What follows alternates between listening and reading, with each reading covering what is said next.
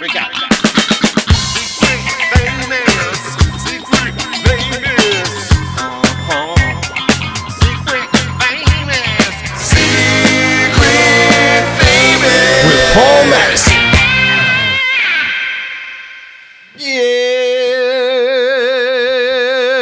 Yes, greetings, good people.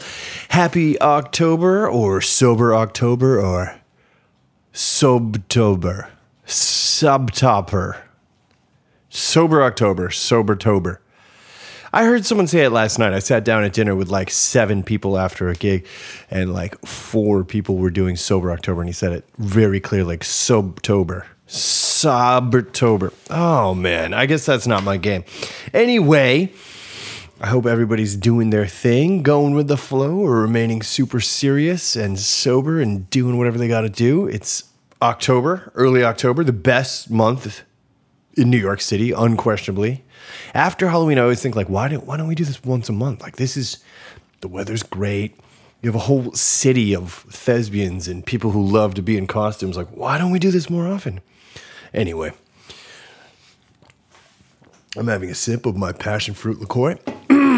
I hope you checked out the Rosati podcast. That one was cool. This is a continuing theme here with my dear friend and amazing songwriter, Matt Krahula, a.k.a. the Nightmare River Band, a.k.a. Matt Krahula, and the Nightmare River Band. Like, Rosati's leaving. Matt is leaving, and he is actually leaving as we speak. He is posting Instagram pictures. I believe this morning's was from Michigan. Looks like he's on a Bourdain tour. That's cool. Matt is the dude. Matt, I knew that he was leaving. And we talked about this, like, oh, Matt, no, do this. He just released a new record, Stormville. And I was like, oh, we got to do this. And then, like, just some Monday morning at, like, 9:15, right when the coffee kicked in, I was like, oh, my God, I got to call Matt. And I called him right when the coffee's buzzing. And he answered the phone, and he was like, hey, Paul. And I was like, Matt, what are you doing? And he was like right now? I was like, yes. What are you doing right now? And he was like, I'm going to get my social security card. And I was like, well, that's no good. We got to do a hang. We have to do this podcast before you leave. So it really worked out perfectly that he was just like, how about tomorrow? And that was a Tuesday. The day after, a week or two ago. So it really worked out perfectly. So Matt, thank you for making the time on a Tuesday. And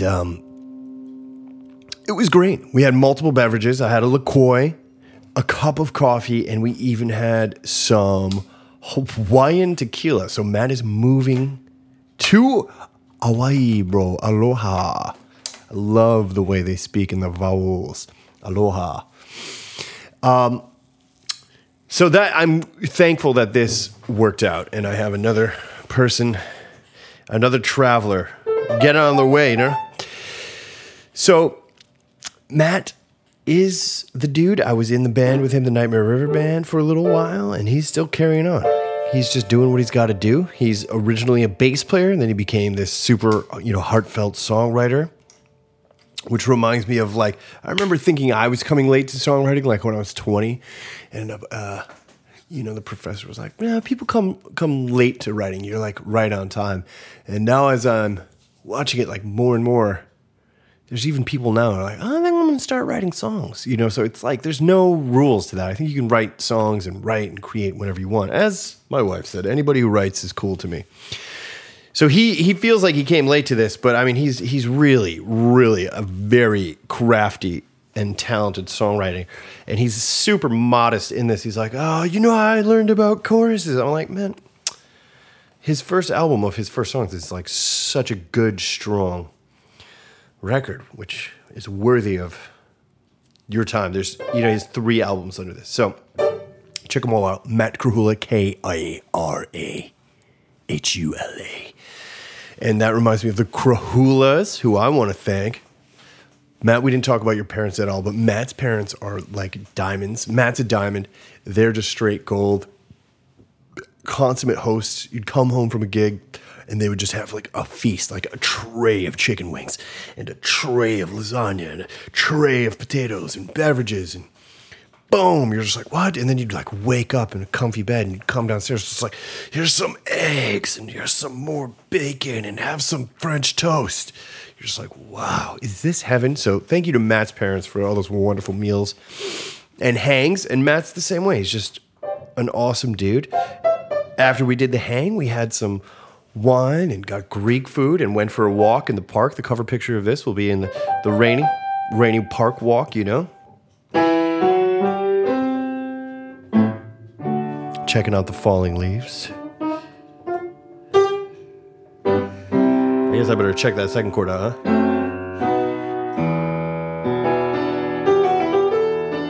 huh? So, yeah, the first song that we'll play you in with is called Black Teeth. Badass tune. You're going to hear it. We talk about it. And then the second tune that we'll be playing you out with is called Arkansas to NYC. We spent like a night or 2 nights in Little Rock, which is a rad city that should be on the list with like Burlington and Austin and Boulder and Asheville. Just a fun, cool, hip town with cool people. There was that natural pop there. And that song is cool, and we talk about that night a little bit. And Matt, he's a world champion. Enjoy this hang. I hope everybody has a wonderful Sobtober. That's probably what it would be. Sobtober. And enjoy this. Look, I'll play you in with the 5 chord for the first song of the riff. Have a good day.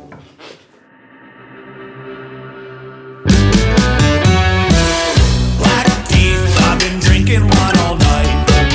Slow down or you'll end up in a fight now. Lord knows I've heard it all before, 'cause you said it all before, my love. But no matter how we fall, you will see.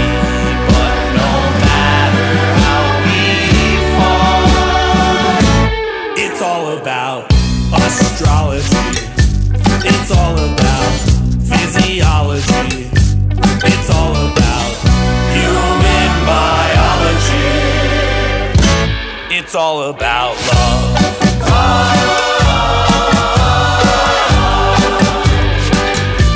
It's all about love.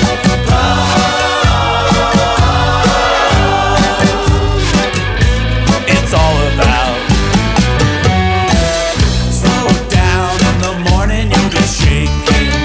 Cut down by the lawyers who've been banking. Lord knows I'm better than this, my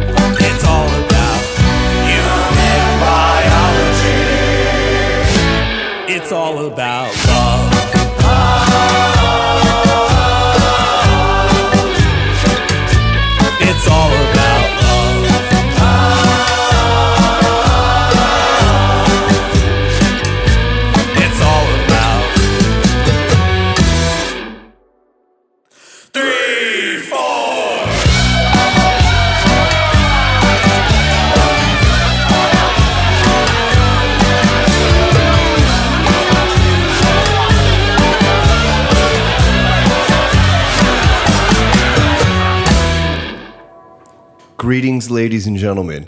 Here we are with the great singer-songwriter, my dear friend, and an awesome dude who has plenty of beverages right now here in Queens.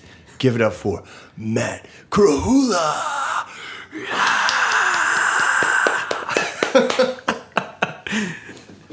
Matt, how are you today? I'm doing good, Paul. How are you?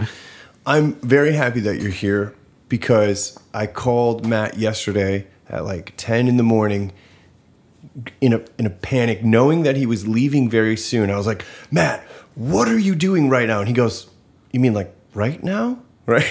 Right this second? He's like, I'm going to go get a social security card. I was like, we need to do this podcast before you leave. And you're like, how about tomorrow? And I was like, tomorrow. And here we are right now. So thank Today you. is the tomorrow Today is now tomorrow. that Paul dreamed about yesterday. It's amazing how that works out. You're just like, how about tomorrow afternoon? I was like, I'm not doing anything. Perfect. Exactly. And if we had tried to schedule this in advance, we would have been like staring at date books and been like, no, there's so many options. And So- it never. Yes, I know. It's like, oh man, this thing came up on Friday. Can we reschedule it? Yeah, the New York City thing. So usually I start at people's beginnings, but with you, you're at the precipice of a great change. You just released a brand new album, Matt Krahula and the Nightmare River Band, new record called Stormville. Correct. And you're simultaneously leaving New York City. That's right. All of that's correct. That was a lot. I'm just like, That was- here, let me dump on you right away. Take all of this and run with it. Yeah. That pretty much sums up what's going on. Yeah, I got the new record going on. We just released it at Rockwood Music Hall a few weeks back with your lovely host here, Paul Madison on guitar. Yeah. And I am leaving New York. I am going to be traveling cross country at the end of the month, and then flying to Hawaii for the next couple of years to try something a little new and different. Yeah. So that's so much. You get to take a new record to Hawaii. What Yep. kind of, like, all right, we have so many things open on the table. I'm sorry. Let's start with the new record. Sure. Why is it named Stormville? I might know the answer, but maybe I feel like there's a story here because we can bring the bears up right away. There is a story. A few years back, unfortunately, it started with kind of a tragedy. The drummer, longtime founding member of Nightmare River Band, Seth Falk, otherwise known as Falk Tor or the Seth Berg. Seth Berg. His mother unfortunately passed away. She had been battling cancer for many years, and he inherited his childhood home. And a friend of ours from college, Rob Cleveland, was kind of brought into the mix to help Seth renovate the house and get it ready for to get rented out, and maybe they could use it to at least make enough money to keep the house and keep it in the family. So while he was renovating it, he had all the walls and everything torn apart, and it was down to just the bare bones and the open wood and everything. And Rob, who is also the guy doing the construction, is also a very good recording engineer. And it kind of dawned on him that it would be a great place to make a record.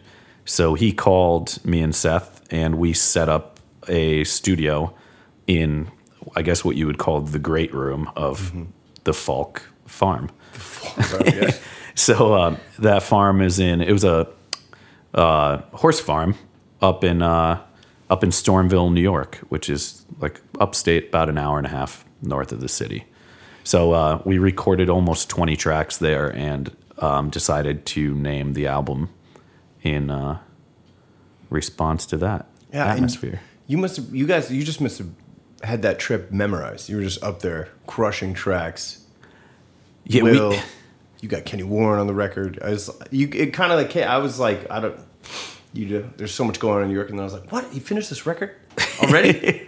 You're silently slaying it always, It's funny because it felt like it all happened so quick, but we were actually working on it for probably close to 2.5 years. And a lot of even though the basic tracks like we did all the rhythm and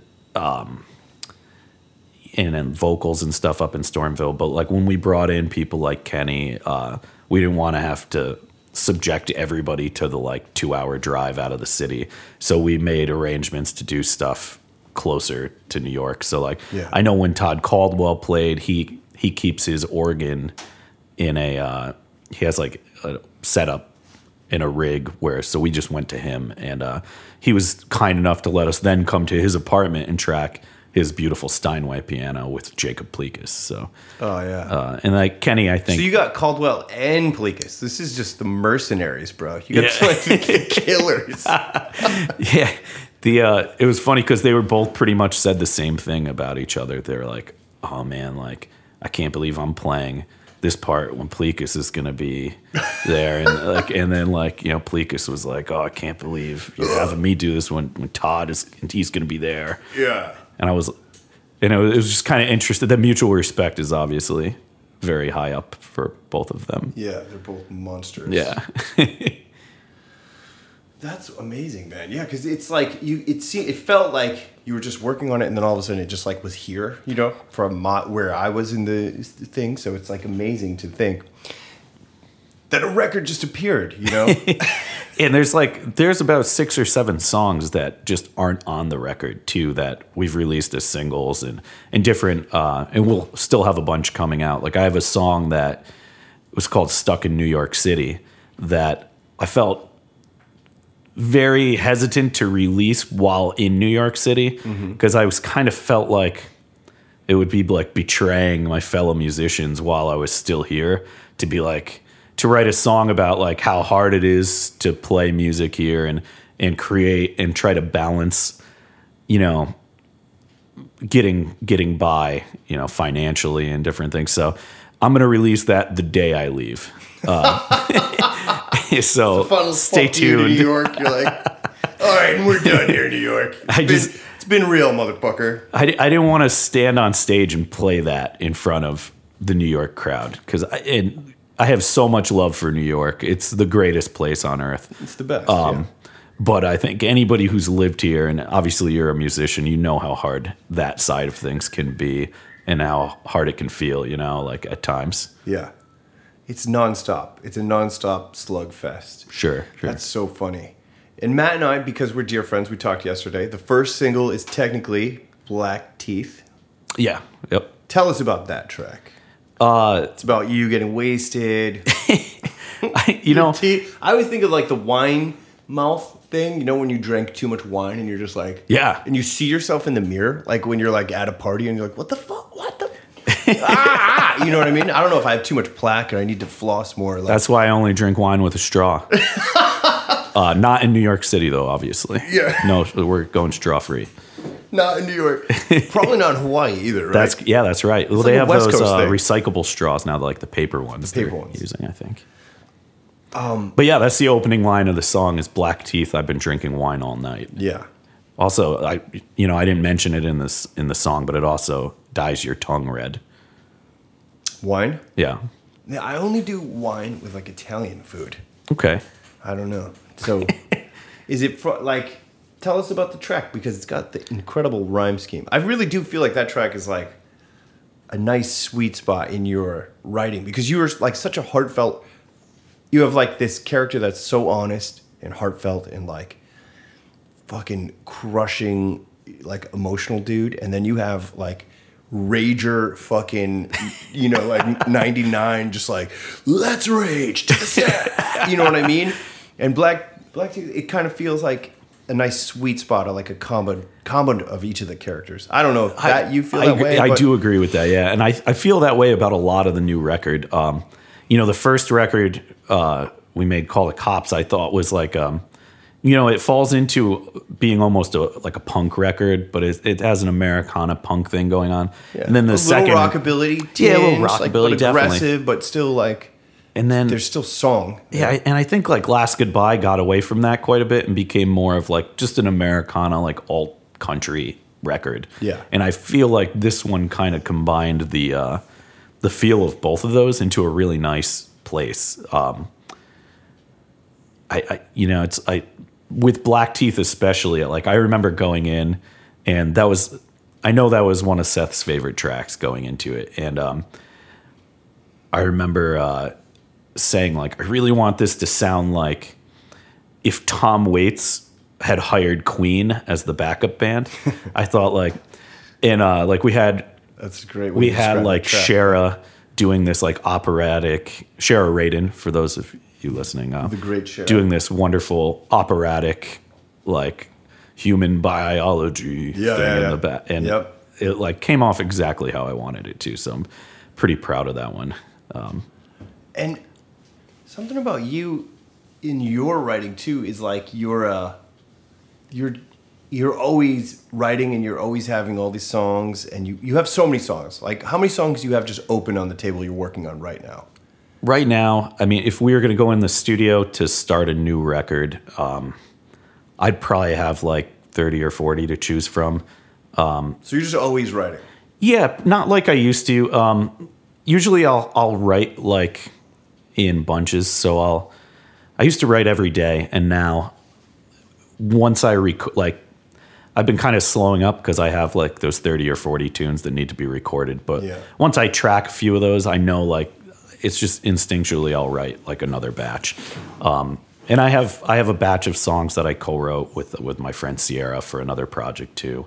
And we're gonna track a few of those coming up. And I'm always writing. I love co-writing now. Actually that song Black Teeth was co-written too with a buddy of mine from high school who he was showing me some of his like poetry notebooks, and I just was like saw some lines, and you know me and him wrote like a different song years ago, and when I was trying to finish Black Teeth, I was like, man, we had this great bridge from another tune that I would love to just transfer over and use that as the bridge. So we didn't actually sit in a room and write it together, but like he's definitely responsible for that bridge, the wonderful Matt Gleason.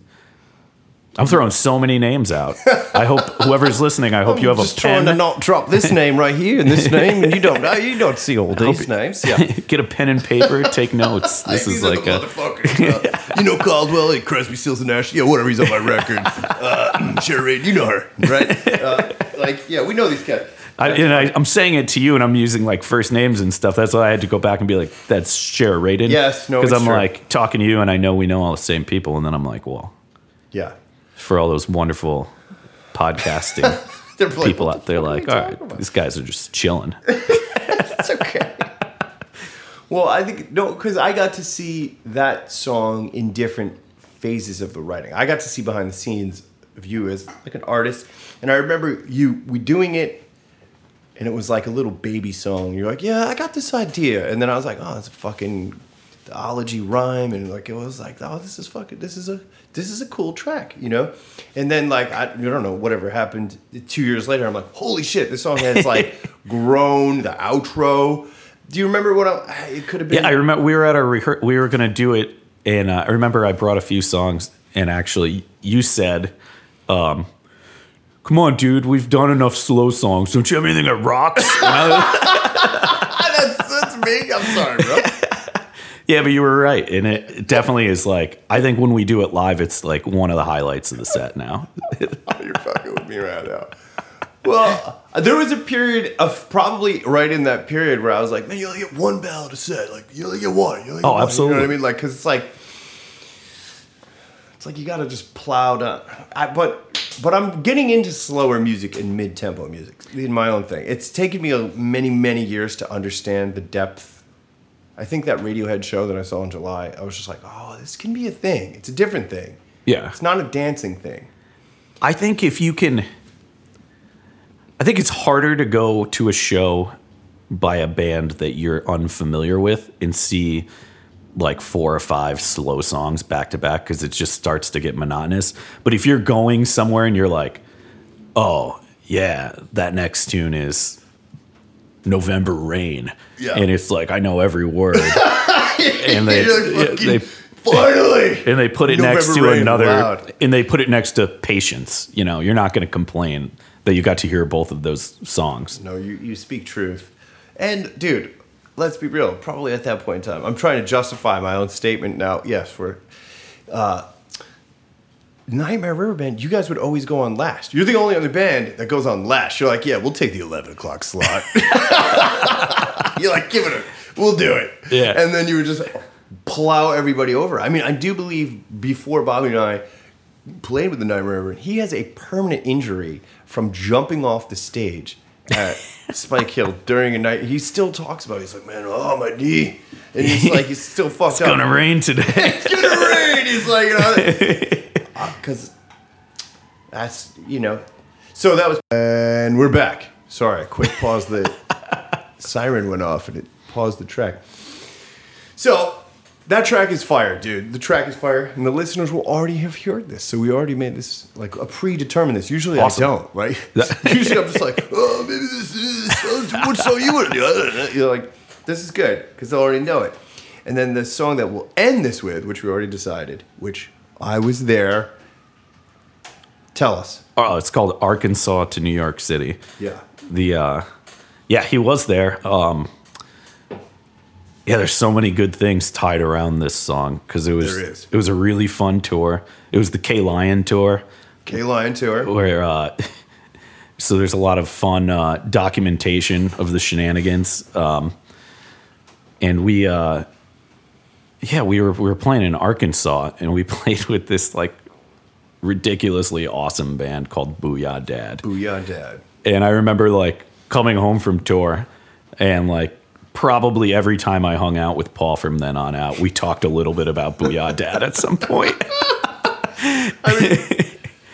They're such a special band. First of all, it's like two massively huge men who could drink a ton of beer, and they get on stage and play like just simple, super fuzzed out riffs with his gigantic, beautiful, operatic voice. And it's like, he's like the coolest version of Jack White. It's like who Jack White dreams to be. Like Jack White goes and rips off JR's shit, and then everybody else is like, oh man, this Jack White's doing shit. It's like, that motherfucker really is that shit. You know what I mean? Like, He's so good. he writes the realest tracks. And Popping they're so and simple. locking at the country show.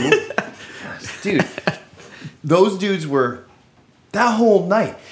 And as I was telling you on the phone yesterday, like it really made me aware, like when you say Midwest, right? You can't call someone from Colorado Midwest. That's like an insult. They're like, man, we're the West. And I'm like, how the fuck are you the West? That's like You're in the 10 middle. million hours from the coast, you know? Yeah. And then we were in Arkansas talking with these dudes after the show. And I remember this so clearly because number one, they were drinking us under the table because they have 100 pounds on Seth, I think. You know what I mean? Like, they're like giant Viking men. And we're drinking, and then I was like, yeah, you know, being in the Midwest. And they're like, what are you talking about, buddy? And they're like, this is the Mid-South, right? Arkansas. That was Little Rock, right? Yeah, it was. That is the Mid-South. And so he defined Mid-South for me, and he simultaneously defined the difference in a very clear and articulate way between hick and redneck. Right? And he's like, you know, like a hick is someone who's maybe, you know, into politics and is intelligent, but still has fun, but lives in the woods. Whereas a redneck is an ignorant asshole. You know? He's like, you can't say redneck around here. That's like an insult because they're like cool hipster dudes. And I mean hipster in the most positive connotation possible. Cause you know, so. Yeah, there's definitely a difference. And you see it when you interact with people. I guess it's the difference of somebody you might want to hang out with and somebody you probably don't want to. Yes. No, 100%. Yeah. And since you and I are both upstaters, Yeah. we really can relate to that concept, right? Oh, absolutely. Yeah. Because there was, what was that comedian? The dude, you might be a redneck if. Jeff Foxworthy. Jeff Foxworthy, right? Because we're in high school. That was a big joke. And it was like, yeah. Yeah. And it's like your level of upstateness or your redneckness is like always like, I probably didn't think I was a redneck in high school, but now I. But you probably knew of somebody who did something in one of those jokes. Yes, like 100%. I remember one that was like, if you turned off the paved road, if the directions to your house say turn off the paved road, you might be a redneck. And I was like, that's like so many people I know. Yeah. That's like everybody. I don't know. I have weird, clear memories of that evening too, because he took me out in his like Cadillac Eldorado to get gas and cigarettes. And there was a little lake there. And we're in fucking wild. Do you remember the tattoo? They have a ton of tattoos. I don't remember. Oh, he's got the big Arkansas tattoo, right? Markinsaw. Oh, that's right. His name's Mark. They had The Arkansas Two tattoo. penises or something, right? They all had penises. Yeah, Ejaculating tattoos, wasn't that the thing? I think so. Oh, little Rick. So what happened to you? You weren't even hanging out that night, bro. I Not was- that we well, have to I was- bring this all up, but it is Sure, part of the sure. song. I was in and out of the hang, but I remember one clear part of the hang was when he explained how they named their band Booyah Dad, which like cracked me up for a long time. Apparently they were like partying at a lake house, right? And and the dad was like, no matter what you do, nobody jump off the dock, because like he didn't want them to get hurt. And apparently like 5 minutes later, everybody was cannonballing off the dock. And when they were in the air yelling, "Booyah, Dad!" Like, that's been like one of the big memories I had from that night. The other one being the inspiration for this song, which was just a very lovely lady that I met while we were there, and we just hung out and got talking and had a lot in common, and she left kind of a mark on me, and we stayed in touch for a little while, and I wrote her that song when we left as like it's too bad you live in Little Rock and I live in New York, that kind of thing. Yeah. So, and I sent her the song and she loved it. It was cool. Years ago I sent it to her. That is, we're all settled down men. I was freshly married on that tour, and I was out there with just 3 slayers, just three monsters, man. Bobby Bananas then and Bobby Bananas now is a completely different character. You know what I mean? Absolutely. I was around you motherfuckers being like, these cats are animals. And she was a little darling, a little like beautiful pinup Yep. 1950s. Oh, for I sure. remember, like, wasn't her dress like polka dotted and she had like a thing in her hair? I think. And we were all just like, that is like the cutest girl ever. Yeah, she was very cute. Yeah. Very cute. That's all I remember. And then you weren't hanging out. And then I was just like, I was infatuated with JR. I was like, JR, hold me in your arms. Take me where you're going to get cigarettes. I will come with you. So that was Paul's version of Arkansas to New York City. Was someday I'll be back, JR. JR, it's like I still follow him on Instagram. That's like what, like 7 years ago, probably? Yeah. 6 years ago, you know? I saw him just a couple months ago. I was in Austin and he came out. We had a nice time hanging out. He's still as cool as ever. I'm sure it's just the dog, yeah. Yeah, he's just the man. What was the metal band that the bass player was in? It was called Iron Tongue. Iron Tongue. And they're like kind of a big metal band. Yeah, I think that they were like I'm not like, you'll probably know the correct terminology. I think it was like slowcore. Does that ring a bell? Maybe grindcore. It was, Grind? but Something slow? it was like, he was calling it slow something. Yeah. So I think it was like a spin-off of the genre of grindcore. Yeah, like just super sludge metal. Like, Yeah, exactly. I remember because we ran into him when we were at South by Southwest that year too. He's obviously like almost 7 feet tall, and he's got a massive beard, so you not notice gonna him miss when you're these walking dudes. around. They're literally giants. And I just saw him, and I was like, "Yo, what are you doing here?" And he's like, "Oh, my band is playing. Is it Emos? Is that the name of the club? The big club in Austin?" So he was just like, Stubbs? There's so many clubs there. "Yeah, it's the other one next door, but it holds like 3,000 people, and they were opening up for like the headliner at South by." So it was, Yeah. I was like, "Oh, I didn't even know you did that, but that's awesome." That is awesome. That is awesome. And that's a great song. So we'll end this as we close out, and I'll play that for you, the listeners. It's a great song, and that's a great trip. You were also the one. I think the first time I really played with you was at South by Southwest. That's true. That was that same trip. That was that same trip. Yeah. I ran into him like either just before or just after we played because he came to the show, but you didn't know him yet. at the Monkey, the Chugging Monkey, maybe? Chugging Monkey, Something like That's that. 6th Street. It was the one with all the barrels everywhere. Yes. Yeah. And you were such a like a South by veteran. Just That's true at the time, yeah. Yeah, you were just like, all right, everybody relax. We're gonna go get a beer. It's noon. We're at South by. You know what I mean? Like, here's how you were like, just here's how South by works. And then I was just like, fucking South by is awesome. You know what I mean? Like, Yo, that was I such didn't get it at first, and now I'm like, oh yeah, that was a special time.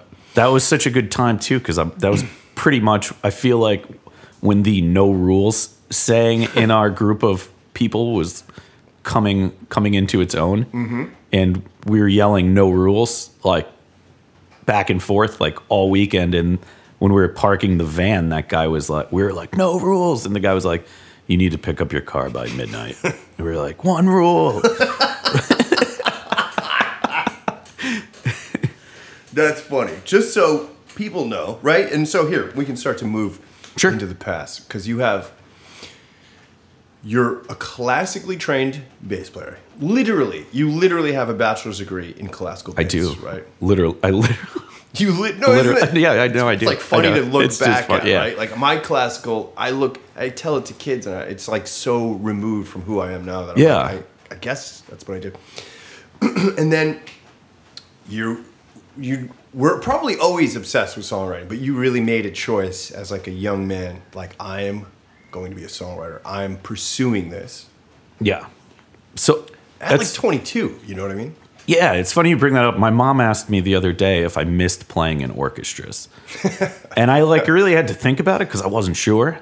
Because I loved doing it while I was doing it. It was and I still can remember how great it feels, especially in the bass section. A lot of times you've got like, depending on how the room is set up, you're like right in the mid, like you got the horns blasting, and it's like a really cool experience. And I wouldn't trade it for anything in the world. But I think I just got burnt out from it in college, and I was playing in a group called Fireflies, and I really, really wanted them to play some of my songs.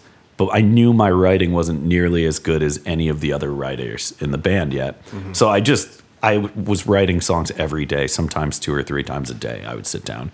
And actually, you're probably one of the first people I shared any of them with. You used to live in White Plains, and I came by one night, and me, you, and D-Bone sat on your porch and played songs till probably like 3 or 4 in the morning. Oh, just shredding them back and forth. Yeah. And I just remember that being probably one of the first times I shared my music with anybody. And I did. I definitely moved from that classical area and never really looked back. Never looked back, yeah. Yeah, so I essentially started writing all these songs, and by the time I got my songs to the point where they were probably competitive with the other people in the group, we were kind of wrapping it up, and we almost made a 3rd album, which would have had a bunch of my tunes on it, but that ended up becoming the first Nightmare River Band record, called The Cops. So, and then it just went forward from there. We'll see, I didn't even know some of that stuff. Or maybe I knew it and I just forgot it. But that's interesting because, so what Matt's talking about, just for our listeners who are not SUNY Purchase alumni. Sure. Fireflies was the band at SUNY Purchase, the all-star band. Every one of that person in the band has gone on to great success, you know. The Adam Crisco, right? You. Yeah, the gal. The Will Farr and the Mr. Dan Romer. Sure. And Andrew Frutal. Futural, yeah. Frutal. Was there someone before him on keys? Right, that was Yeah, Mike McGuire. Mike McGuire. That's right. Yes. He was in it. And obviously Seth Falk. Oh, and of course. The Falk tour. goes without saying that. The Falk is synonymous. Yes. Sure. So yes, because right in the later years of that band, you guys won like best band in the world at Emergenza or whatever. That's best unsigned band in the world. in In the universe, I think they actually said, because because they are Emergenza and they can. You make their own rules for the competition. Yes. they could call it whatever they wanted. We got a free trip to Europe was the real thing. Was that festival? It was in Germany or something. Yeah, right? yeah. We played in Rothenburg and ended up Like the prize was essentially that we opened up for Pink and like Gogol Bordello at a big festival. So In Germany? in Germany, yeah, it was definitely the largest crowd I think any of us have ever played to. There was about 10,000 people there. Yeah, that's a big Yeah, it was- fucking room. Yeah, it's not a room. It's like a Eurofest. Yeah, oh it's yeah, like- it was a big outdoor festival. It was huge. It was That was the prize. You guys are on top of the world, and then you guys break up, like the classic rock Like band a year story. later. Yeah. And yes, and then what? 2 new bands came from that band. Dan basically moved right to LA, right? That was Yeah, he moved into the production and film score side of things, and he still writes, and Yeah. obviously he's so good. Yeah. And so much of production is writing and arranging too. So, and especially, I mean, the film score stuff is all writing. Yeah. So. And then Will is doing Hurrah, Bolt of Light, which those guys are. Will's the first guitar player on your first record, right? He plays on half of it. Half of it, and the other half is Chris. And the other half is Chris, yeah. The only person other than me and Seth to play on every record is Dan Romer, actually. Because he produced the middle one and he actually played bass on the first one. And really? Yeah. accordion on the current one that we're starting to push out there. Yeah, it's great. It's great that you guys are all still close. You know, I did have a dream recently. I was telling you this, guys, where I wanted like you and Will and Seth to just be this trio that carried on the light. You Yeah. know? But that probably can't work. So, Well, we did it for a while. We played trio for probably like a year and a half. But like, you know, we were doing that more from a stance of like, these gigs pay enough for 3 people. Kind of 3 people. yes. If we really stretch it. So, yeah, and it was fun playing that way because that's the only time I've ever played bass as a front man.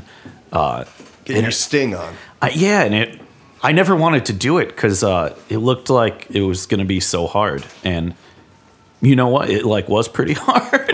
I enjoyed doing Fuck, it was hard. but yeah. like I definitely had to work at it and practice so that I could do like rhythms that weren't necessarily lining up with a vocal or like, you know, certain things were obviously pretty simple, and then other ones you had to put it on that slow down on the metronome, you know, get that lock on the that songs in. that you wrote, right? Yeah. I mean, that's funny to think about. It is, yeah, because like when you're just strumming a guitar and singing, it's just so natural because that's how you wrote it. Yeah. So Yeah, that's a funny thing, man. Like, but, well, to tie in your classical training, you learn how to practice and break stuff down and make it possible, you know? absolutely, Like that's what it trained you to do. Trained you to become Sting. That's exactly. Yeah. That's Bobby Bananas. That's like one of his first memories of me because we were both bass students, Yes. and we would share the bass room at Purchase, and he would come in there and all his like early memories were I would get there early so I got to use the bass room because like obviously you remember practice rooms were so hard to find. Very competitive at the conservatory. And Yes. so I would be in there like whipping work with like, and he would always laugh because I would have like a metronome playing a click, and then I would have a drone note going to like check my intonation on everything. And it was just like this science lab that he would walk into, and I'd be in front of the mirror, and he was just like, I think he just thought I was insane. Probably, yeah. But that's the classical musician thing. You're like perfecting this thing. You know what I mean? You're making it so goddamn perfect. You're that- training to be in the world's oldest cover band. Yeah. Yeah.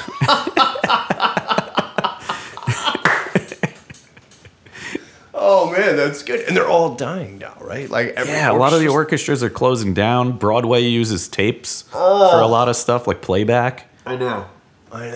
It's that's sad. You know, the Yeah. live music element is a really nice thing in those shows. So It really is. It is a tragedy, and these are things I try to like explain. It's like, man, music is not zeros and ones. You know, like I was just listening to I've been listening to like, you know, that band Split Ends and Crowded House, the Finn brothers. like, Sure. just 80s. yeah. And it's like you still hear drums, you still hear the mistakes, and like there's something about your ear that you just like. It's like I like this. I Yeah. like this better. And then you like listen to current pop, and it's like everything sounds the same. Everything's so perfect. You're like, oh my god, I hate this. Why do I hate this? Like, You know what band I always liked that you hear? Well, there's a couple that you just hear the mistakes all over it, but it's like charming. The Steve Miller Band. There's like, you know, you hear the guy hit like the drum mic or like whatever. Like, and Crazy Horse, Neil Young's band, is like so sloppy. so sloppy. Like Pearl Jam, right? Those Pearl Yeah. Jam records are like messes. Messes. oh yeah, absolutely. But it's like charming. It's so beautiful, yeah. Yeah, it's not supposed to be perfect. Did you take some of that into the new record? The new record's it's got some.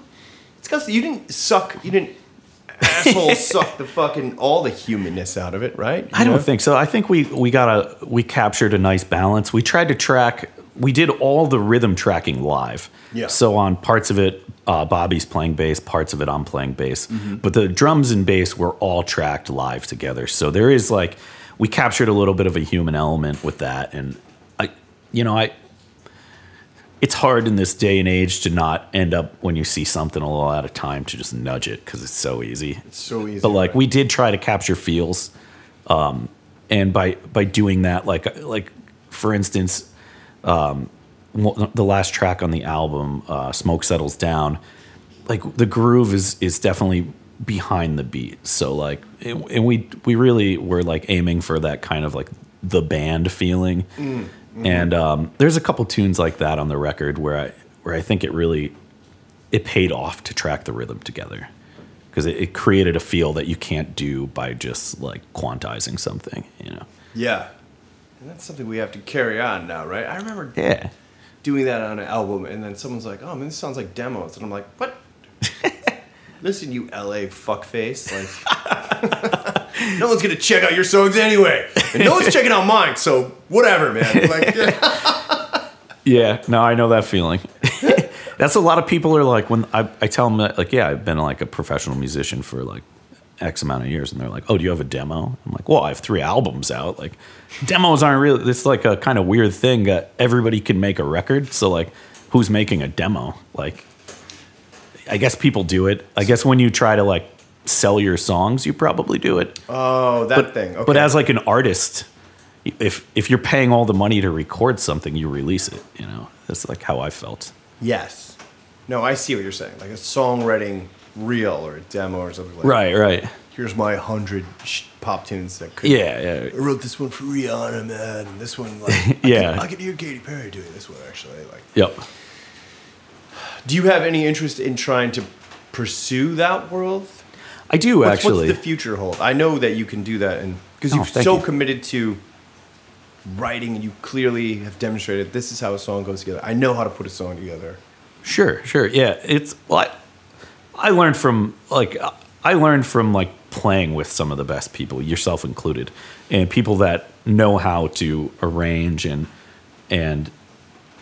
write and like understand that chorus might be more exciting if it's a little bigger than the verse and like things like that, and like little things that maybe when you hear something you take for granted, but when you really try to capture it, you have to decide how somebody else got it.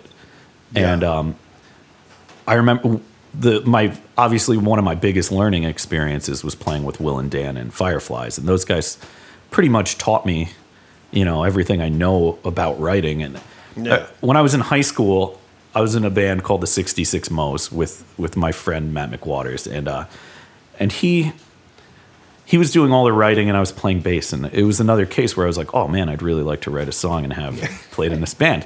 And so I started writing songs, and he was like, well, yo, these are cool, like this is nice melodies, but like you don't have a chorus. And I was like, oh. So I would be like, I went back and I wrote a bunch of songs with choruses, and that was the first time I ever thought about the fact that like, oh, there's different parts to these songs that I like. And so then everything I wrote had a chorus from that point forward. And then a couple years later, when I was working with Dan and Will and Fireflies, I brought him a couple songs, and Dan was like, oh, that's a great chorus, but it doesn't have a hook. And I was like, oh, yeah, there's more to a chorus. There has to be the part that like, and so that was like, so I tried to put a hook everywhere at the end of a chorus or somewhere in the chorus. And then Lyrical hook, melodic hook. and then I would hear some of Dan's music and I'd be like, man, he's got hooks scattered throughout the song. So I tried to add them throughout. And then I brought some stuff to Will, and he was like, and I was like, Will, what do you think about this? And he was like, what do you want me to write it for you? Will, in his loving, hating, fuck you, I love you way. And that's what it meant if Will thought it wasn't there yet. What do you want me to write this fucking song for you? Oh, that's It's so Will. not there. Will, like, he's like, he would say, oh, it's not there yet, Matt. And I'd be like, oh, what do you think it needs? What do you want me to write it for you? It's like, well, dude, I'll play it for you. I mean, what the fuck, dude? we are here. Yeah, we are.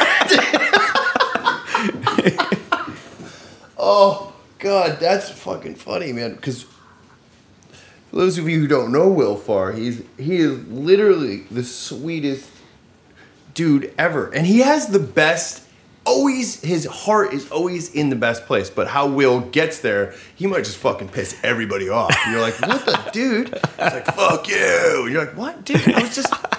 And then, but like, and you look at Will's actions in Russia, and he's like, oh, he really just meant the best. It's just like, he just doesn't care. He's like, he doesn't care. So I liked Will too. You know, something I learned from Will, and I bet you did.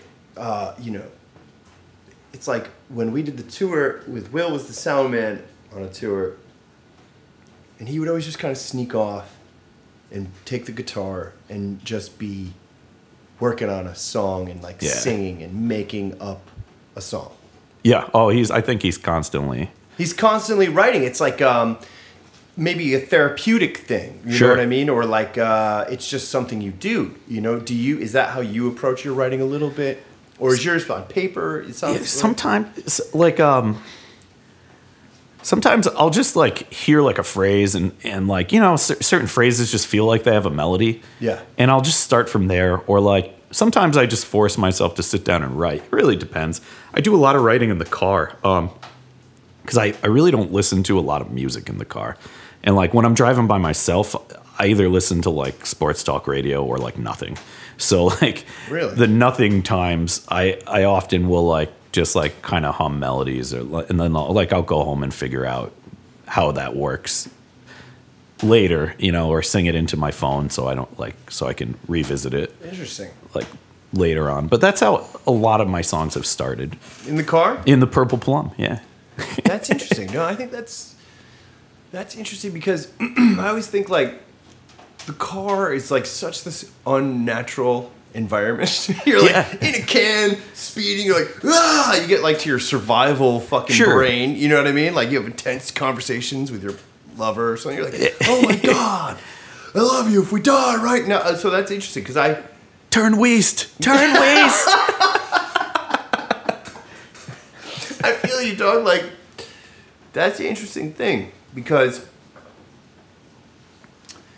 see, I get like a loop right now in the car where I'm like, podcast, nothing, Sure. music, same song again, phone call. It's like I'm in the technology loop. So that is a good place to turn off. Even this past Sunday, I was like, I'm going to not check any. I just want to let my brain chill. I also like work really late. So when I'm driving home from work, I have like a 25-minute drive. It's not a super long drive, but like there's no cars around. And like I've been sitting in a bar all night, so my ears are like fried from noise. Crushed, So you just like, I just zone out. And a lot of times that's when I'm in the car alone too. Or like if I'm going back and forth to upstate to see family, I have like a lot of time alone. Like if I'm in the car with my girlfriend or like people, like obviously I'm not like, everybody be quiet because I'm working on my songs. You ready for a drive? I'm perfecting my art. I'm working. This is my office. That's so funny, dude. Well, because when I was thinking about hanging out with you, another thing about you, I think you and me, I'm not like we're both like these rowdy guys. Yeah. Right. But we hang out around 10 usually. yeah, but you know, I think something about you is that you are this really. There's the opposite of that where you're quiet and you listen. I remember being like, probably giving you shit, getting in your car, being like, this is what you listen to, bro. You know, like you like beautiful. The music that really stirs your heart is like relaxed, beautiful, soft spoken. You know what I mean? Like, I literally get in the car and fucking pump my sugar and like hate Earth. I'll listen to fucking Stranglehold by Ted Nugent on 10 for like 45 minutes on repeat. You get, Or like, Achy Breaky Heart. I know you like that one. I do like that tune, but that's not like a driving tune. Sure. Right, because I think that's something that's interesting about you is that you really have this like quiet part of Matt Krahula. It's funny too because that's kind of the music I always thought I would be trying to make. Yeah. Like the stuff I listened to, like Neil Young, Cat Stevens, people like that. I always thought I would be writing something closer to that, and I think I do write in that vein. But then I always bring it to the people that I work with, and we all keep adding and arranging, and like it with every step the product gets better. Yeah. And so I've never fought it like to be like, oh, it has to be this, because I know I'm working with some of the best people around, and Yeah. if they're telling me that this sounds awesome, then I 100% believe them. It's cool. like, and also it's like it is a little more interesting when you really get in and you arrange something, and instead of just being like, we got a bass, we got a guitar, and we have a drum set, and let's just play the song. Like that can be cool too, and that is cool often. But I think in this day and age, people are looking for something a little more. A little more produced, yeah. Yeah. It's a competitive market, as we well know. Yeah. And, yeah, I mean, yeah, dude, the whole songwriting world, it's like you got these cats who can 18-year-olds who can produce fully slick demos. Sure. They write like Dan Romer beautiful melodies and hooks, and you're just like, Yeah. wow, that's cool. But at the same time, as an artist, right, we have to do you. You can only be Matt, and you do that too. I think in your songs, like you keep your personality there. You haven't like sold out. To Yeah, I like to the think man, so too. yeah. Yeah, You know? yeah, absolutely. I was recently in a situation where someone played me a new song, and I was like, "Oh, is this like the new Ed Sheeran?" Like all the new songs sound like a watered down, shittier Ed Sheeran. Now I'm like, Yeah. man, you got your balls cut off by the industry, and they won. So thank you for not. You know what really made me realize that's true too? The other day, I was talking with my buddy at work, and the bar that I bartend at was empty, and we were talking about like how good Boyz II Men was. So good. And I was saying that I don't, don't quote me on this, but I'm pretty sure they're the last boy band to not use autotune. If you really think back, like that, and if it wasn't them, it was that era. Yes. And like we put a bunch of those songs on, like The End of the Road, and I was like, man, this is incredible. And then you compare it to like what's going on in that, the R&B kind of boy band pop thing. And I do feel like there's nothing that sounds that cool. They're all kind of imitations of each other now. Yeah. The same way, like what you're saying, where it feels like all the new songwriters have like this is what Ed Sheeran sounds like kind of thing. And they also, I feel like the Avicii song has been copied a lot, where everybody throws that thump and kick drum behind a normal country song. Yeah.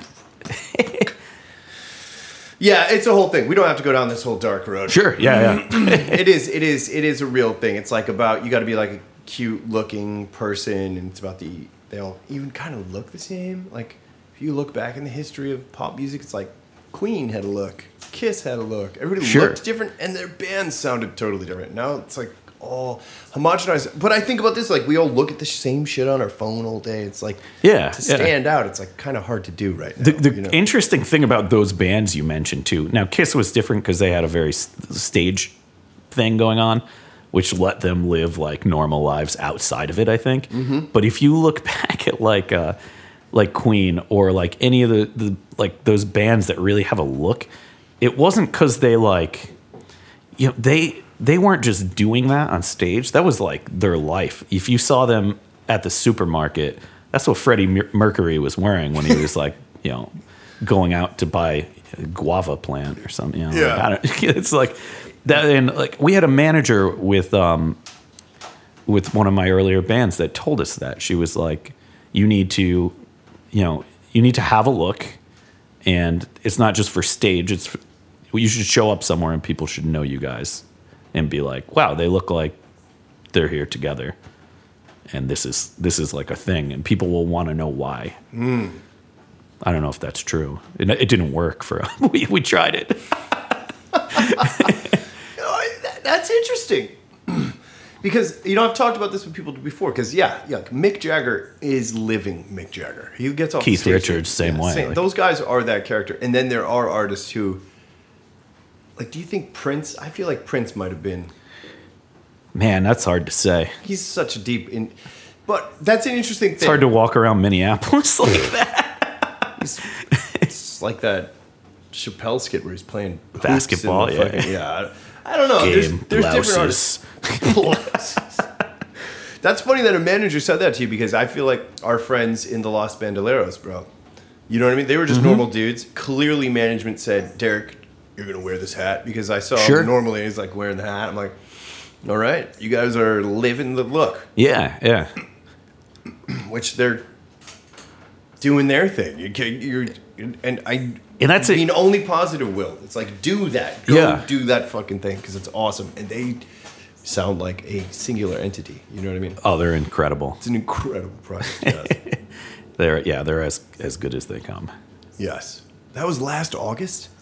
The show we played with? That was last summer, right? Oh my God.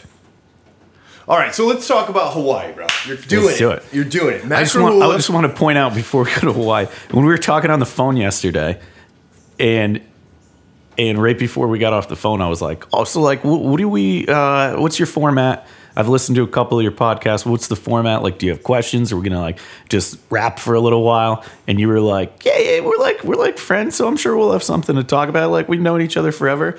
And then I was like thinking, like, "Yeah, that'll probably work." And I like looked down, and we had been on the phone for an hour, and I was like, "Yeah, I think we'll get through this." No, that's funny. I was walking around the gym for like a half hour. You didn't even have to go in. You got your cardio on the phone. Just walking around. And so I was like, I think they're looking at me like, is he going to come in? That is funny. No. You're like, I told my wife I was going to the gym. I just gotta wait it out here. That is funny. All right. That's true. I don't know. Well, Hawaii. I'm super excited for you, right? Because you're going to go there. We went there. You just become a Hawaii file. It's the easiest place to fall in love with. I think it's going to be incredible. And I know you've been there. I never have. So this is going to be, we're going in cold, but coming in hot. Yeah. Well, you're going to commit for more than the 10-day jaunt that every honeymoon is. You know what I mean? You're like, all right, fuck it. We're going to go and hang out for a little bit. And what I've been telling people too is like, I've always wanted to live on an island. I thought that would be awesome. And I also thought it'd be like, not just to go there and if you go there for a week, it's cool and you love it, but you're on the resort, you're doing I'm going to go see Diamond Head, and I'm going to go see this beach and that volcano. Yes. I'm really excited to be there and like search out those gems that you only know because you've been there, and somebody is like, you should like go check out this beach that you like hike 2 miles to, or like just the things like I was telling you about this like kayaking trip to like a deserted island, and like I'm excited to have enough time to not have to like rush through everything, and I'm also excited to see the music scene there, because from what I hear, it's pretty cool. I mean, they did invent the lap steel, which is like something I'm pretty excited to be around, people that can just slay on the lap Crush steel. some beautiful lap steel. Yeah. It has so much, I mean, right? Hawaiian culture kind of post-World War II became like our obsession, right? There's an American fascination. They didn't become a state till what, like 49? I think somewhere around there. Or it's 59. It's somewhere around there, yeah. And then I always think I even thought this when I was there. I was like, Hawaiian music is so similar to country and western and swing. The slide elements, Yeah. the acoustic guitar, and then it kind of like starts coming together. It's like, wait a second, did we bring our instruments and we took theirs? And it was kind of this swap of sounds and feels and concepts. The writing is very folksy. Very folksy. I'm just excited to dive in, and a big part of it too is I had always planned to leave New York soon. I had You've been talking about it for years. You were going to go to Cleveland. I was. You were going to go to Nashville. Yeah, upstate. Upstate, which you do own a place upstate. I do, yeah. And I've always wanted to be trying to cut my teeth in like a smaller market, because New York is just, you have some of the best talent in the world, obviously here. It's an international proving ground. Yeah, right. But at the same time, you're competing against them. And I for years have gone, we toured relentlessly for like 5 years. And I saw what some of the other music communities were like. And there were wonderful bands there. And then there were bands that weren't so wonderful that had like hundreds of people coming out to see him play, because that was what was going on that night. Yeah. And it was a smaller market, and I always thought like, man, it would be really nice to try it somewhere else and see what happens. Like, Honolulu is a fraction of the size of New York City. Yes. I think there's under 1 million people in the city. I don't know. That's not a number that I'm confident on. It's definitely smaller than New I York. literally just made that smaller number than up. LA. Yeah, it's definitely not ever in the top 10 list Sure, of yeah, biggest yeah. American cities. Yeah. But I've seen like just awesome bands coming out of all these other cities that like they go to a smaller city, get the attention of a bigger crowd, which in turn gets the attention of a bigger audience overall. Mm-hmm. And I just wanted to see if that would work for me. Maybe it will, maybe it won't. There's still a lot of luck involved and a lot of hard work, regardless of where you do it. So it'll be an adventure, to say the least. If not, moving forward with my career, I'm sure I'll have a lot of inspiration for some new songs, and I'm definitely gonna document everything, like blog about it, and maybe do some video blogs and that kind of stuff. Try to make some music videos there. I mean, the scenery alone is worth having in a video. Oh my God. It's visually stunning. The air, I remember reading about Jack Johnson talking about the air feeling like a blanket. I think I told you this, that I have papillary conjunctivitis. It's like this flaring of whatever the blood vessels in my eyelids are. And it comes from touring, actually. Did you know that? Like, No, I didn't. I would wear my contacts for like 900 days in a row. Like, wake up and just be like, oh, let's go. You know what I mean? Like, Yeah, I don't think that's from touring. That's just like that's a hygiene thing. it's partly a hygiene thing. I think like on the road though, when you're on It's the road, tough, yeah. and you're just like, fuck, I can't go change my contacts right now, or whatever, So Yeah. I can't say it's totally from. And my tour Sure, move but- is anything that you have that like you need, it goes into your shoes. So Yes, that like you're the shoes. Chris Anderson does the shoe thing. Yeah, too. because you can't put your shoes on without remembering that you have that stuff. Your phone, and you need it. Your wallet, keys, all that stuff. in the shoe. Yeah. That's a good one. That's a classic. But I wouldn't put my contacts in my shoe. No, you can't do that. Well, you always did the glasses. I did, yeah. I had contacts all throughout high school, though. And you don't do them anymore? No, I haven't done them in years. I got too lazy to do it in college. And then when I started wearing the glasses, like everybody was making the comparison that I looked like John Lennon. And I kind of pretended I didn't like it, but I was like, yeah, that's right. The truth comes out. Well, speaking of glasses, I feel like my current glasses, the fucking big Rick Rosses, are very inspired by your father's old ones that you wore. Yeah, And I still then- have those. Yeah, I was always like, I remember you wearing those and be like, that's fucking badass. Like, if you're going to have to wear glasses, like, why not wear tinted fucking aviators? You know what I mean? I was Yeah, like, those are coming to the island. yeah, you were doing that before anybody was like. Yeah. That was. Can you were like no, Not they- before they're- my dad. He Started it all. he started it all. So wait, so your eyes though, did Hawaii like heal your It eyes? healed my eyes. Do you get The that air ever is anymore? So Or it would- pure that I could wear. Because when you're young, you have perfect eyes, and I would wear Yeah. them for 18 hours. Sure, and sure. I would take them off. I think it's just overwear. I can't blame touring. Yeah. But I don't think it helped it. And then your eyes become the allergy season. Oh, yeah. So, right. So the fall, spring, just, and I'd still try to wear the kind of blah. So when we were there, my eyes were like Just clear. healed. Like Yeah. the air is just like so that dumb Jack Johnson quote, and it's like it's like warm, and you're like, what the hell is this? You know what I mean? Like so pure. And I got this whale tattoo Oh there yeah, it's awesome. by Leilani from Atomic Tattoo in Maui, and she's still there. So I hope you actually go there. Well, we're definitely going to be bouncing around to all the islands. Like we've been looking at how cheap it is to go from island to island, and there's like no excuse if we're going to be there for a year or two to not make it to all the main destinations. I know some of the islands you can't even go to, but like Nihil or Nihil. yeah, that's the one that is Can't like go blocked off for the like ancient Hawaiians are still just living Ancient there. I Hawaiians. was just reading all about that. And didn't we like fucking blow a bomb up there and it broke the water source in the whole island? There's something so horrifying that the American government. No, that one's been protected for a long time. There was like this like royalty basically bought the island.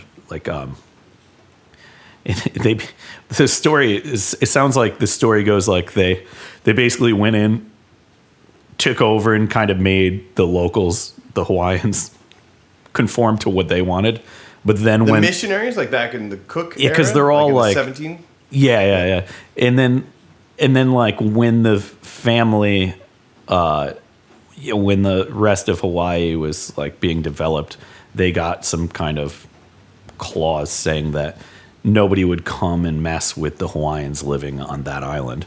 So like they're still like just they're off the grid. They live off of like generators and stuff, and some of them go to the mainland and will like download movies on Netflix and bring back. We were reading all about it a couple weeks ago. It was really interesting. But the funny thing is they were trying to preserve like ancient way of life, but it feels like they preserved the way of life that like this like aristocratic family like kind of forced on them. Yes. Okay.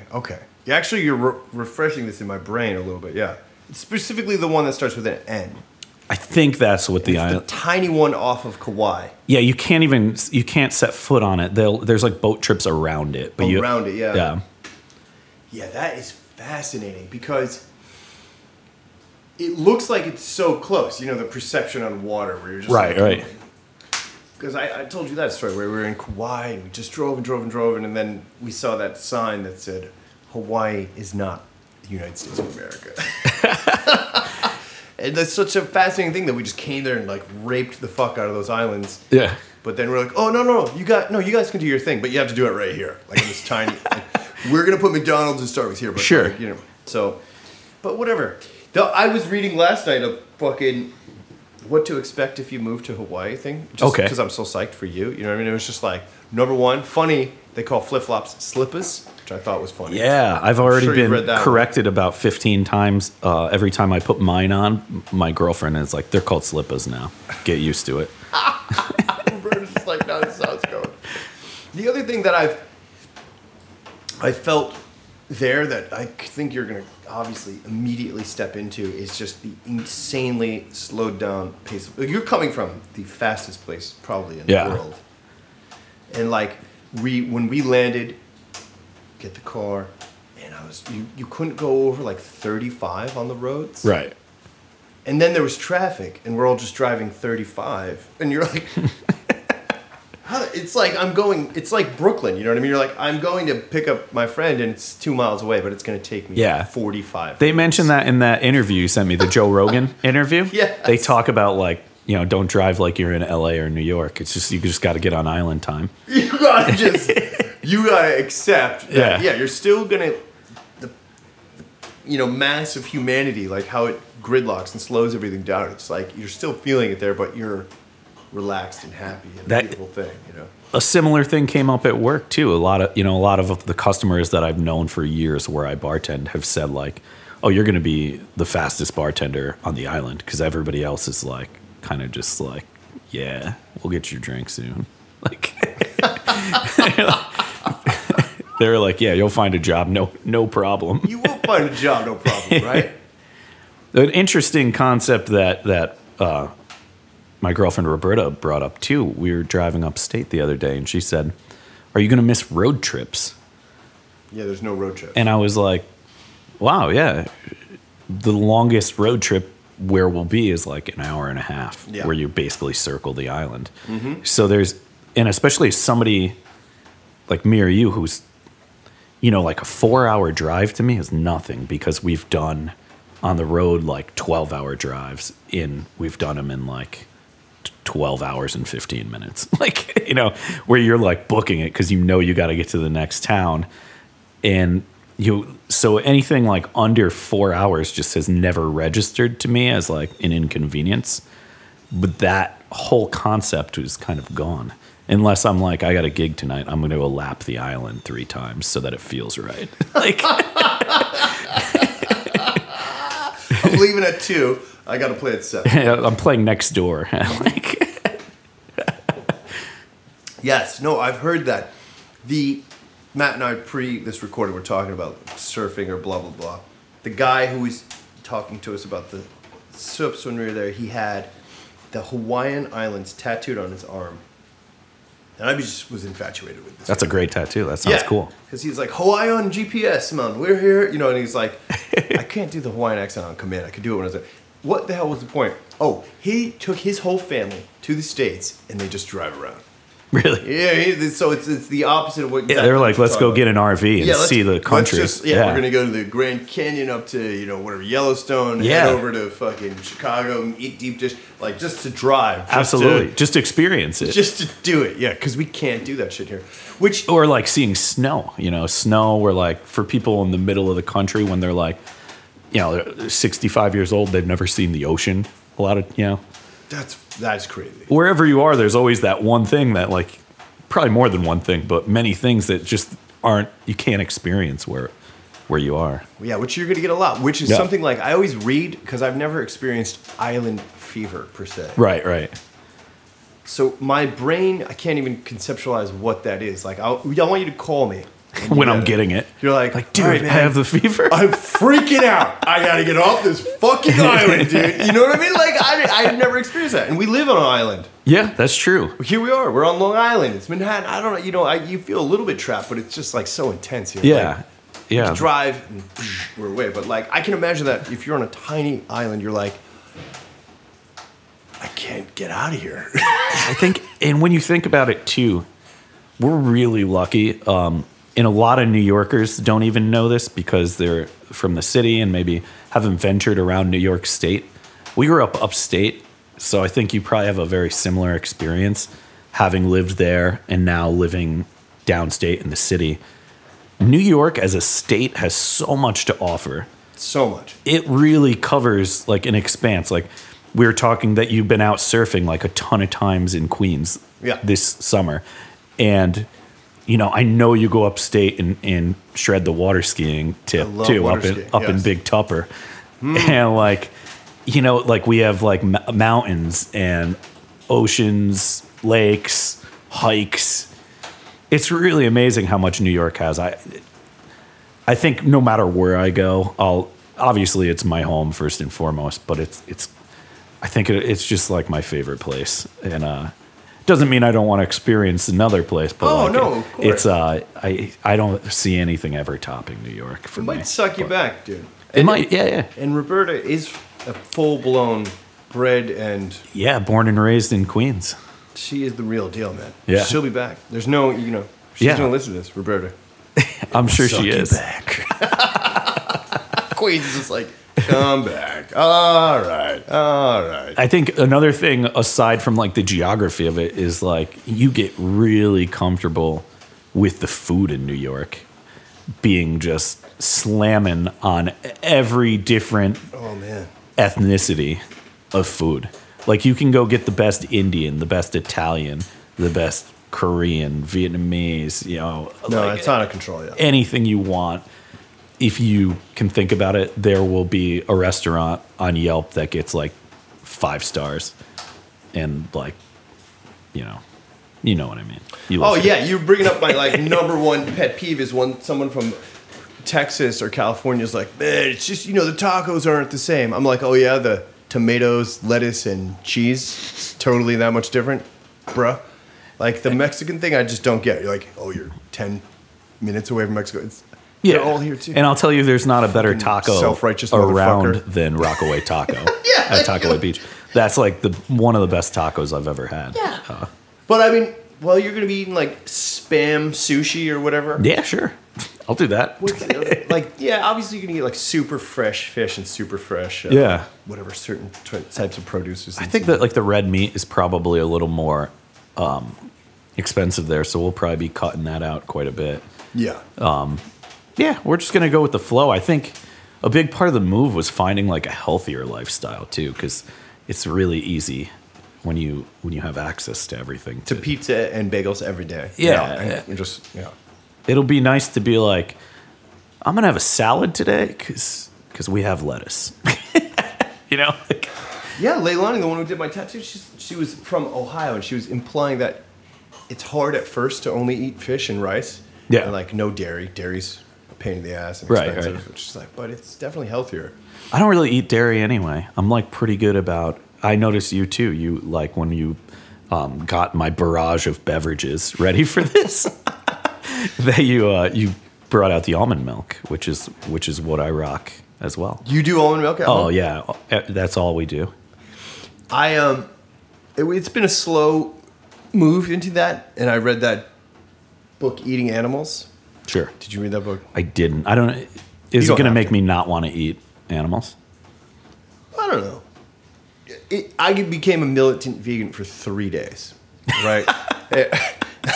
I got a vegan wallet. I fucking changed Rachel and I's like Green Chef to vegan. Sure. And then after that little militant phase, I was like, nah, man, this is I'm gonna go against get a my- cheeseburger. Yeah, it's just like my whole life philosophy is like go with the flow. Yeah. It's tough to be the guy being like, excuse me, but my Rachel enjoys it on the home front, so it's cool and it's become a part of our life here because we're in our apartment. So and we got the LaCroix peach pear, got you Bustelo with the almond milk, and then Yep. Matt and I shared a little Hawaiian vodka, Ocean. Is that what it was called? Yeah. Ocean, right? Ocean. I don't know. Organic vodka from Hawaii. It was But good. It was sweet. delicious, Nice. yeah. So, yeah, that'll be good that you don't really do dairy. I mean, That's good too, though, because like, especially like keeping like the home front on the health kick and using when you go out as like a the splurge, yeah. yeah, especially. I mean, people that do what we do end up out way more than you should. Every night. I'm out If every you night. and if you're not gigging, you might be going to support somebody gigging, or like going to maybe drum up another gig. Like Yes. it's like, and then I work in a bar, so like if I'm not gigging, I'm in a bar, and like it's easy to get if you can keep the home front like really clean and healthy, It's it good. helps a lot. It's good for your soul, yeah. for sure. Yeah, no, I have been out. I'm going to stay in tonight. I've been out like so many nights in Yeah. a row. It's like, oh my God. So, all right. But before we haven't talked about your project with Sierra. I want to talk about that. yeah. Talk about the road trip and then. Sure. Because you alluded to it, but I think as faithful listener, if you've made it this far, you're going to check out the Nightmare River Band and then this other project, which sometimes the machine might not find or something. You know what I mean? If you're Yeah. on Spotify. Tell us about this project because you're going to do some writing. Absolutely. Matt is going on a sojourn of a massive road trip before he leaves the mainland. That's right. Yeah. So we're driving cross country to LA, and we're going to ship our car from LA to the island. So we wanted to check off some spots in the country that we've never seen. So, like, I've seen most of the country from touring, but I've never seen the Grand Canyon, which is amazing. So we're going to go there. and we're going to stop in Vegas, which I've seen, but I would like to see again. And then, I'll play a couple shows, and then actually a big part of the trip is I'm stopping in Minneapolis, and I'm going to record another EP with my good friend Sierra Noble, who's going to be driving down from Winnipeg to meet me in Minneapolis. And we have an EP finished that's going to be coming out soon. The name of the group is Beyond Hope. And we just started, a friend of ours, a mutual friend, had told us, like, I think you guys would write really well together. We should get you guys in a room together. And this was, probably like 7 or 8 years ago, and we wrote a song. And like, It was that long ago? yeah, I feel like that record came out in. Oh no, it couldn't have been. I think that album came out in like 4 years, 2014. So we probably wrote the song in like 2013. The first Beyond the Hope album. No, the first song. We had a song that's on my solo album that we wrote together. Oh, okay. And we had such a fun time doing it that, like, after a while we were like, why don't we should maybe write some more together. It worked out really well. And so I went to Nashville and we wrote EP together, and we self-produced it and recorded it up in the Adirondacks. And it's ready to go. It's very orchestral, folk, similar to like a Lumineers or, The Head and the Heart, maybe that kind of avenue. And mostly we both like share I don't want to say they're duets. I'd rather call it like a shared lead. And it's been a really great project. It's been a great outlet. It's I think for both of us, it's just been this like really incredible journey where we kind of found this sound and created it together, one step at a time. And we're really excited. We're going to be recording 4 more tracks with Will Farr in Minneapolis, and It's going to be great. It's gonna be really good. Aside from just making music, but like seeing everybody, because we're going to be converging on Minneapolis from different countries, actually. Yes. And, getting together and being able to like just dive into this like, creative zone. We have 4 days to essentially record everything before I go to Hawaii, and then. I'm sure Will has a whole home studio. Are you going to go to his studio? He has like a space outside of his house. So he has like a space somewhere in like a, what do you call it? Like a rehearsal space that he kind of it's pretty soundproof. And we're going to track a lot there. And he has his whole, recording set up there. And I don't know if this will be the first thing he tracks live there or not. I think he's probably tracked some stuff there already, but it should be great. And you and Sierra have done a lot of the writing like remotely, like via email or Sure. Skype or mostly on FaceTime. We'll link up. For a while we were linking up like once a week. Now we've been like a little lazy about getting together because we have like 15 songs ready to go. So we're like, all right, we got to record some of these and then we'll write some more. But it's just such a fun project because there's like no pressure and there's no deadlines. It's just like we're doing it because it's something we really enjoy. And I think it comes off in the music that way too. It's not like, man, we really need to get this done and get this out. And like, it's just kind of, we're making it on island time, really. Like it's kind of like, I think people are really, really going to like it. It's been getting really good reviews from our friends that have heard it so far, and I think it'll be exciting to hear what people say when we get it out. Yeah. Well, that's awesome. Beyond Hope. Beyond Sierra Hope. Noble. Yep. An incredible artist in her own right. Fiddle player, singer, She's songwriter. awesome. Right. Yeah. Yeah. She's just a monster. Like world-renowned fiddle player. Just shredder. Yeah. Awesome She's like vocals. one of those people. What little exposure I have to her, it's like she's one of those people that music is like incredibly easy for her. Yeah. She's just like, oh, let me harmonize that line, and you're like, damn, okay, word. Yep. Oh, absolutely. Oh, let me play those chords for you. You're like, what have you? And you're just like, damn, this is like in your blood. Like you're breathing music every day. Watching her play fiddle is like intimidating because like she's played on some of my you know, a couple. She played on one of the Nightmare River Band tunes, and I remember being like, "This song is really like lacking something." And she was just like, "What if I did this?" And I was like, yeah, "What if you did do that? Yeah, you should probably." It's like kind of amazing how, you know, in the way she's playing fiddle, where she's like, you know, double stopping a lot of notes too. So it's just like sounds like several people playing, but Yeah. she's just doing it, and it's just crushing like, it. yeah, oh yeah, it's amazing. She's so good.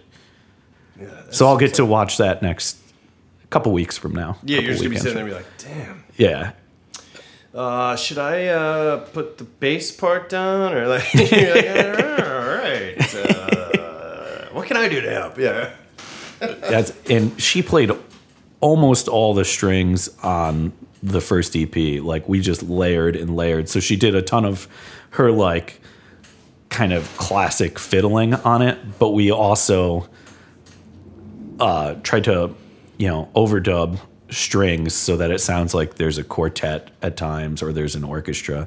And I played a little bit of upright bass to fill in the bottom, but for the most part, it's just all her. And I would, when we were working, it was kind of like, why don't we were like so in sync when we were doing the record that I would be like, I have this idea, or she would have an idea, and like you said, she just hears everything so well. Yeah. So like I would be like, why don't we do this as like the starting note, and then she would harmonize it like Instantaneous. 10 different ways that like sounded great and filled everything out. She's like, she's her ear is so good, her talent is like unparalleled. Yeah.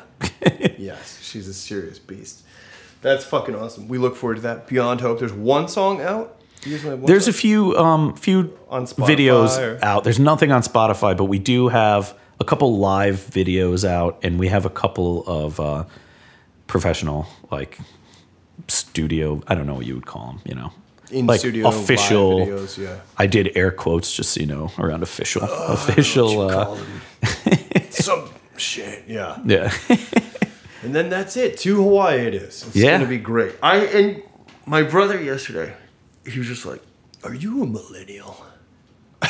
And I was like, I think technically we're the oldest. You were right on the edge. Yeah, we're like right on the edge. So it's like, Yeah. I suppose technically we're the oldest millennial. And he was like, yeah, I just read an article that you guys are leaving in droves. And I was just kind of like, what the fuck are you talking about? What does that mean? Like, clearly we're in the gig economy. You know what I mean? We're two Right. people who subscribe to Yeah. freelancer life.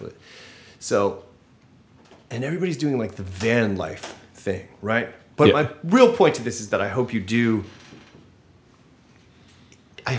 document it, like you said you would on social media. Oh, And definitely. not in like, you know, some pornographic, you know, island porn. I mean, Right, I hope right. you do a little bit of that, you know. You drinking a Mai Tai at noon, you know. Hope you guys are good. Just got back from a session. Shredded the gnar, bro. My surfing's getting sick. Like, Yeah, I'm going to be on top of it. I'm going to up my game on some of the more like bloggish websites, maybe like on my Tumblr or something, which Something. I've really only used to update our website over the last like 5 years. But like just having like a constant stream so people can see what I'm doing in the life that we're living. And aside from just, I think it'll be kind of interesting. It's a way for everybody to stay in touch and feel like everybody's a lot closer too, which is nice. Like, because we're going to be so far away that I know looking at like Instagram and seeing, you know, pictures Seth of my Berg. friends doing cool things and whipping work it'll make me feel probably a little sad that I'm not part of it, but also like that I'm not so far removed from it too. yeah, it's an interesting thing, you know. Yeah.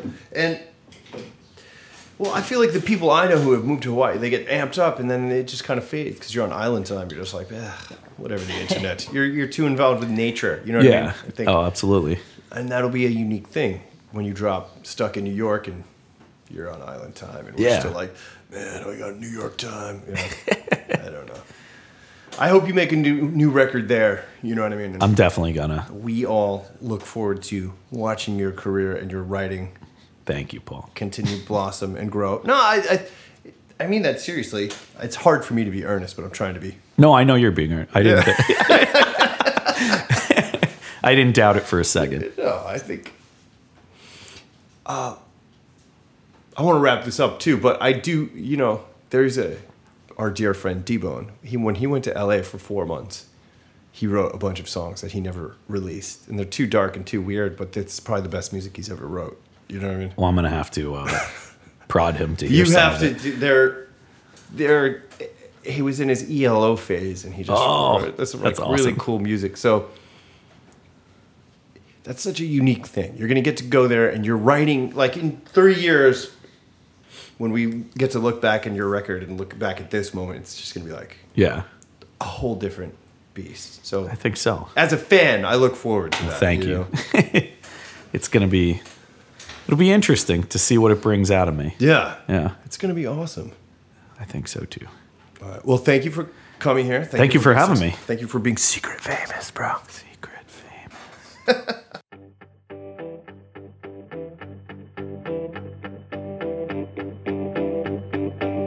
I wanna take you away. I wanna know all your secrets. If it's a matter of fate,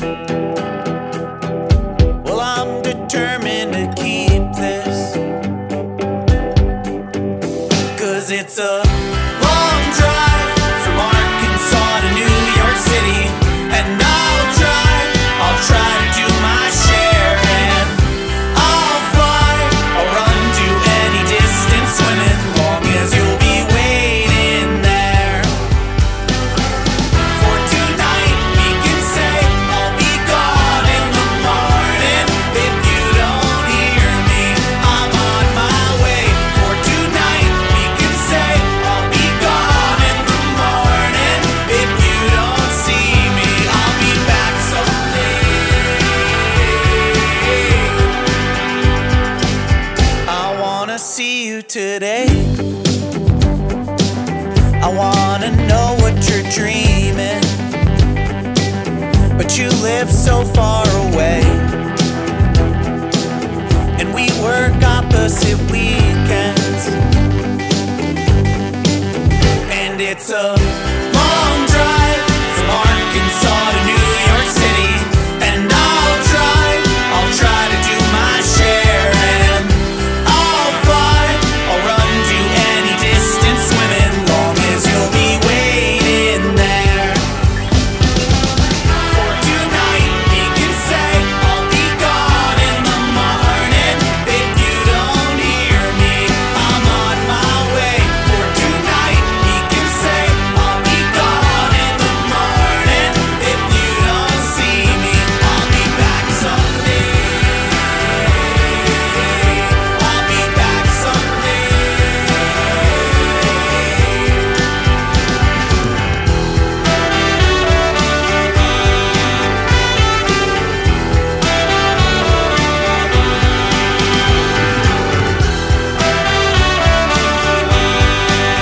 Cause it's a long drive from Arkansas to New York City, and I'll try to do my share. I'll fly, I'll run to any distance, swimming, long as you'll be waiting there. For tonight, we can say I'll be gone in the morning. If you don't hear me, I'm on my way. For tonight, we can say I'll be gone in the morning. If you don't see me, I'll be back someday. I'll be back someday. For tonight, we can say I'll be back someday. For tonight, we can say I'll be back someday.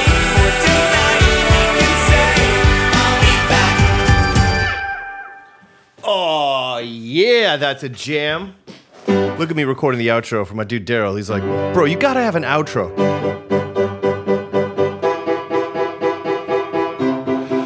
It's an outro, oh, yeah. Ooh, that's a fucked up chord. It'd be better if it was like this. Anyway, big thank you. Number one, first and foremost, I need to thank him more and more, is my main dude, Jason Wexler. I call him my technical director. I throw ideas around with him. He literally mixes this and masters it for me. I suppose I could do it myself, but it's good for me to have a teammate. I'm all about the camaraderie, the hang, you know what I mean? So him being involved with Jason Wexler, I love him like no other. Really, honestly, it goes Jason Wexler, then my wife, then myself. No, not really. That's a joke. Wexler, you're above me. Anyway, what? Dude, no joke there. Anyway, and again, thank you to Matt. Definitely check out all the tunes. Check out all Matt's tunes. Good luck to Matt and Roberta in Hawaii. Hopefully Rachel and I'm pretty sure we'll see you next summer. I'll be in Hawaii, bro, riding the shit. You know, your surfing's probably going to be so sick. You're going to be just like crushing a longboard, probably get your shortboard game together, and I'll be like just dearly hanging on, trying to pop in on like some 9-foot Waikiki rocker. You'll be like crushing jaws into pipe. You can't crush pipe. If you don't crush pipe, you can't get into pipe as a 30-year-old. You know what I mean? No way. But I hope you just, smoke a ton of weed and surf a shit ton. That would be the best fucking thing ever, dude. Yeah, hats, stickers, they're all coming. I know I've said that before, but they are really coming. Everybody have a goddamn most gosh darn excellent day. I'm sending you the best. Go make some music and go write some songs. And let's hang soon. Rock and roll!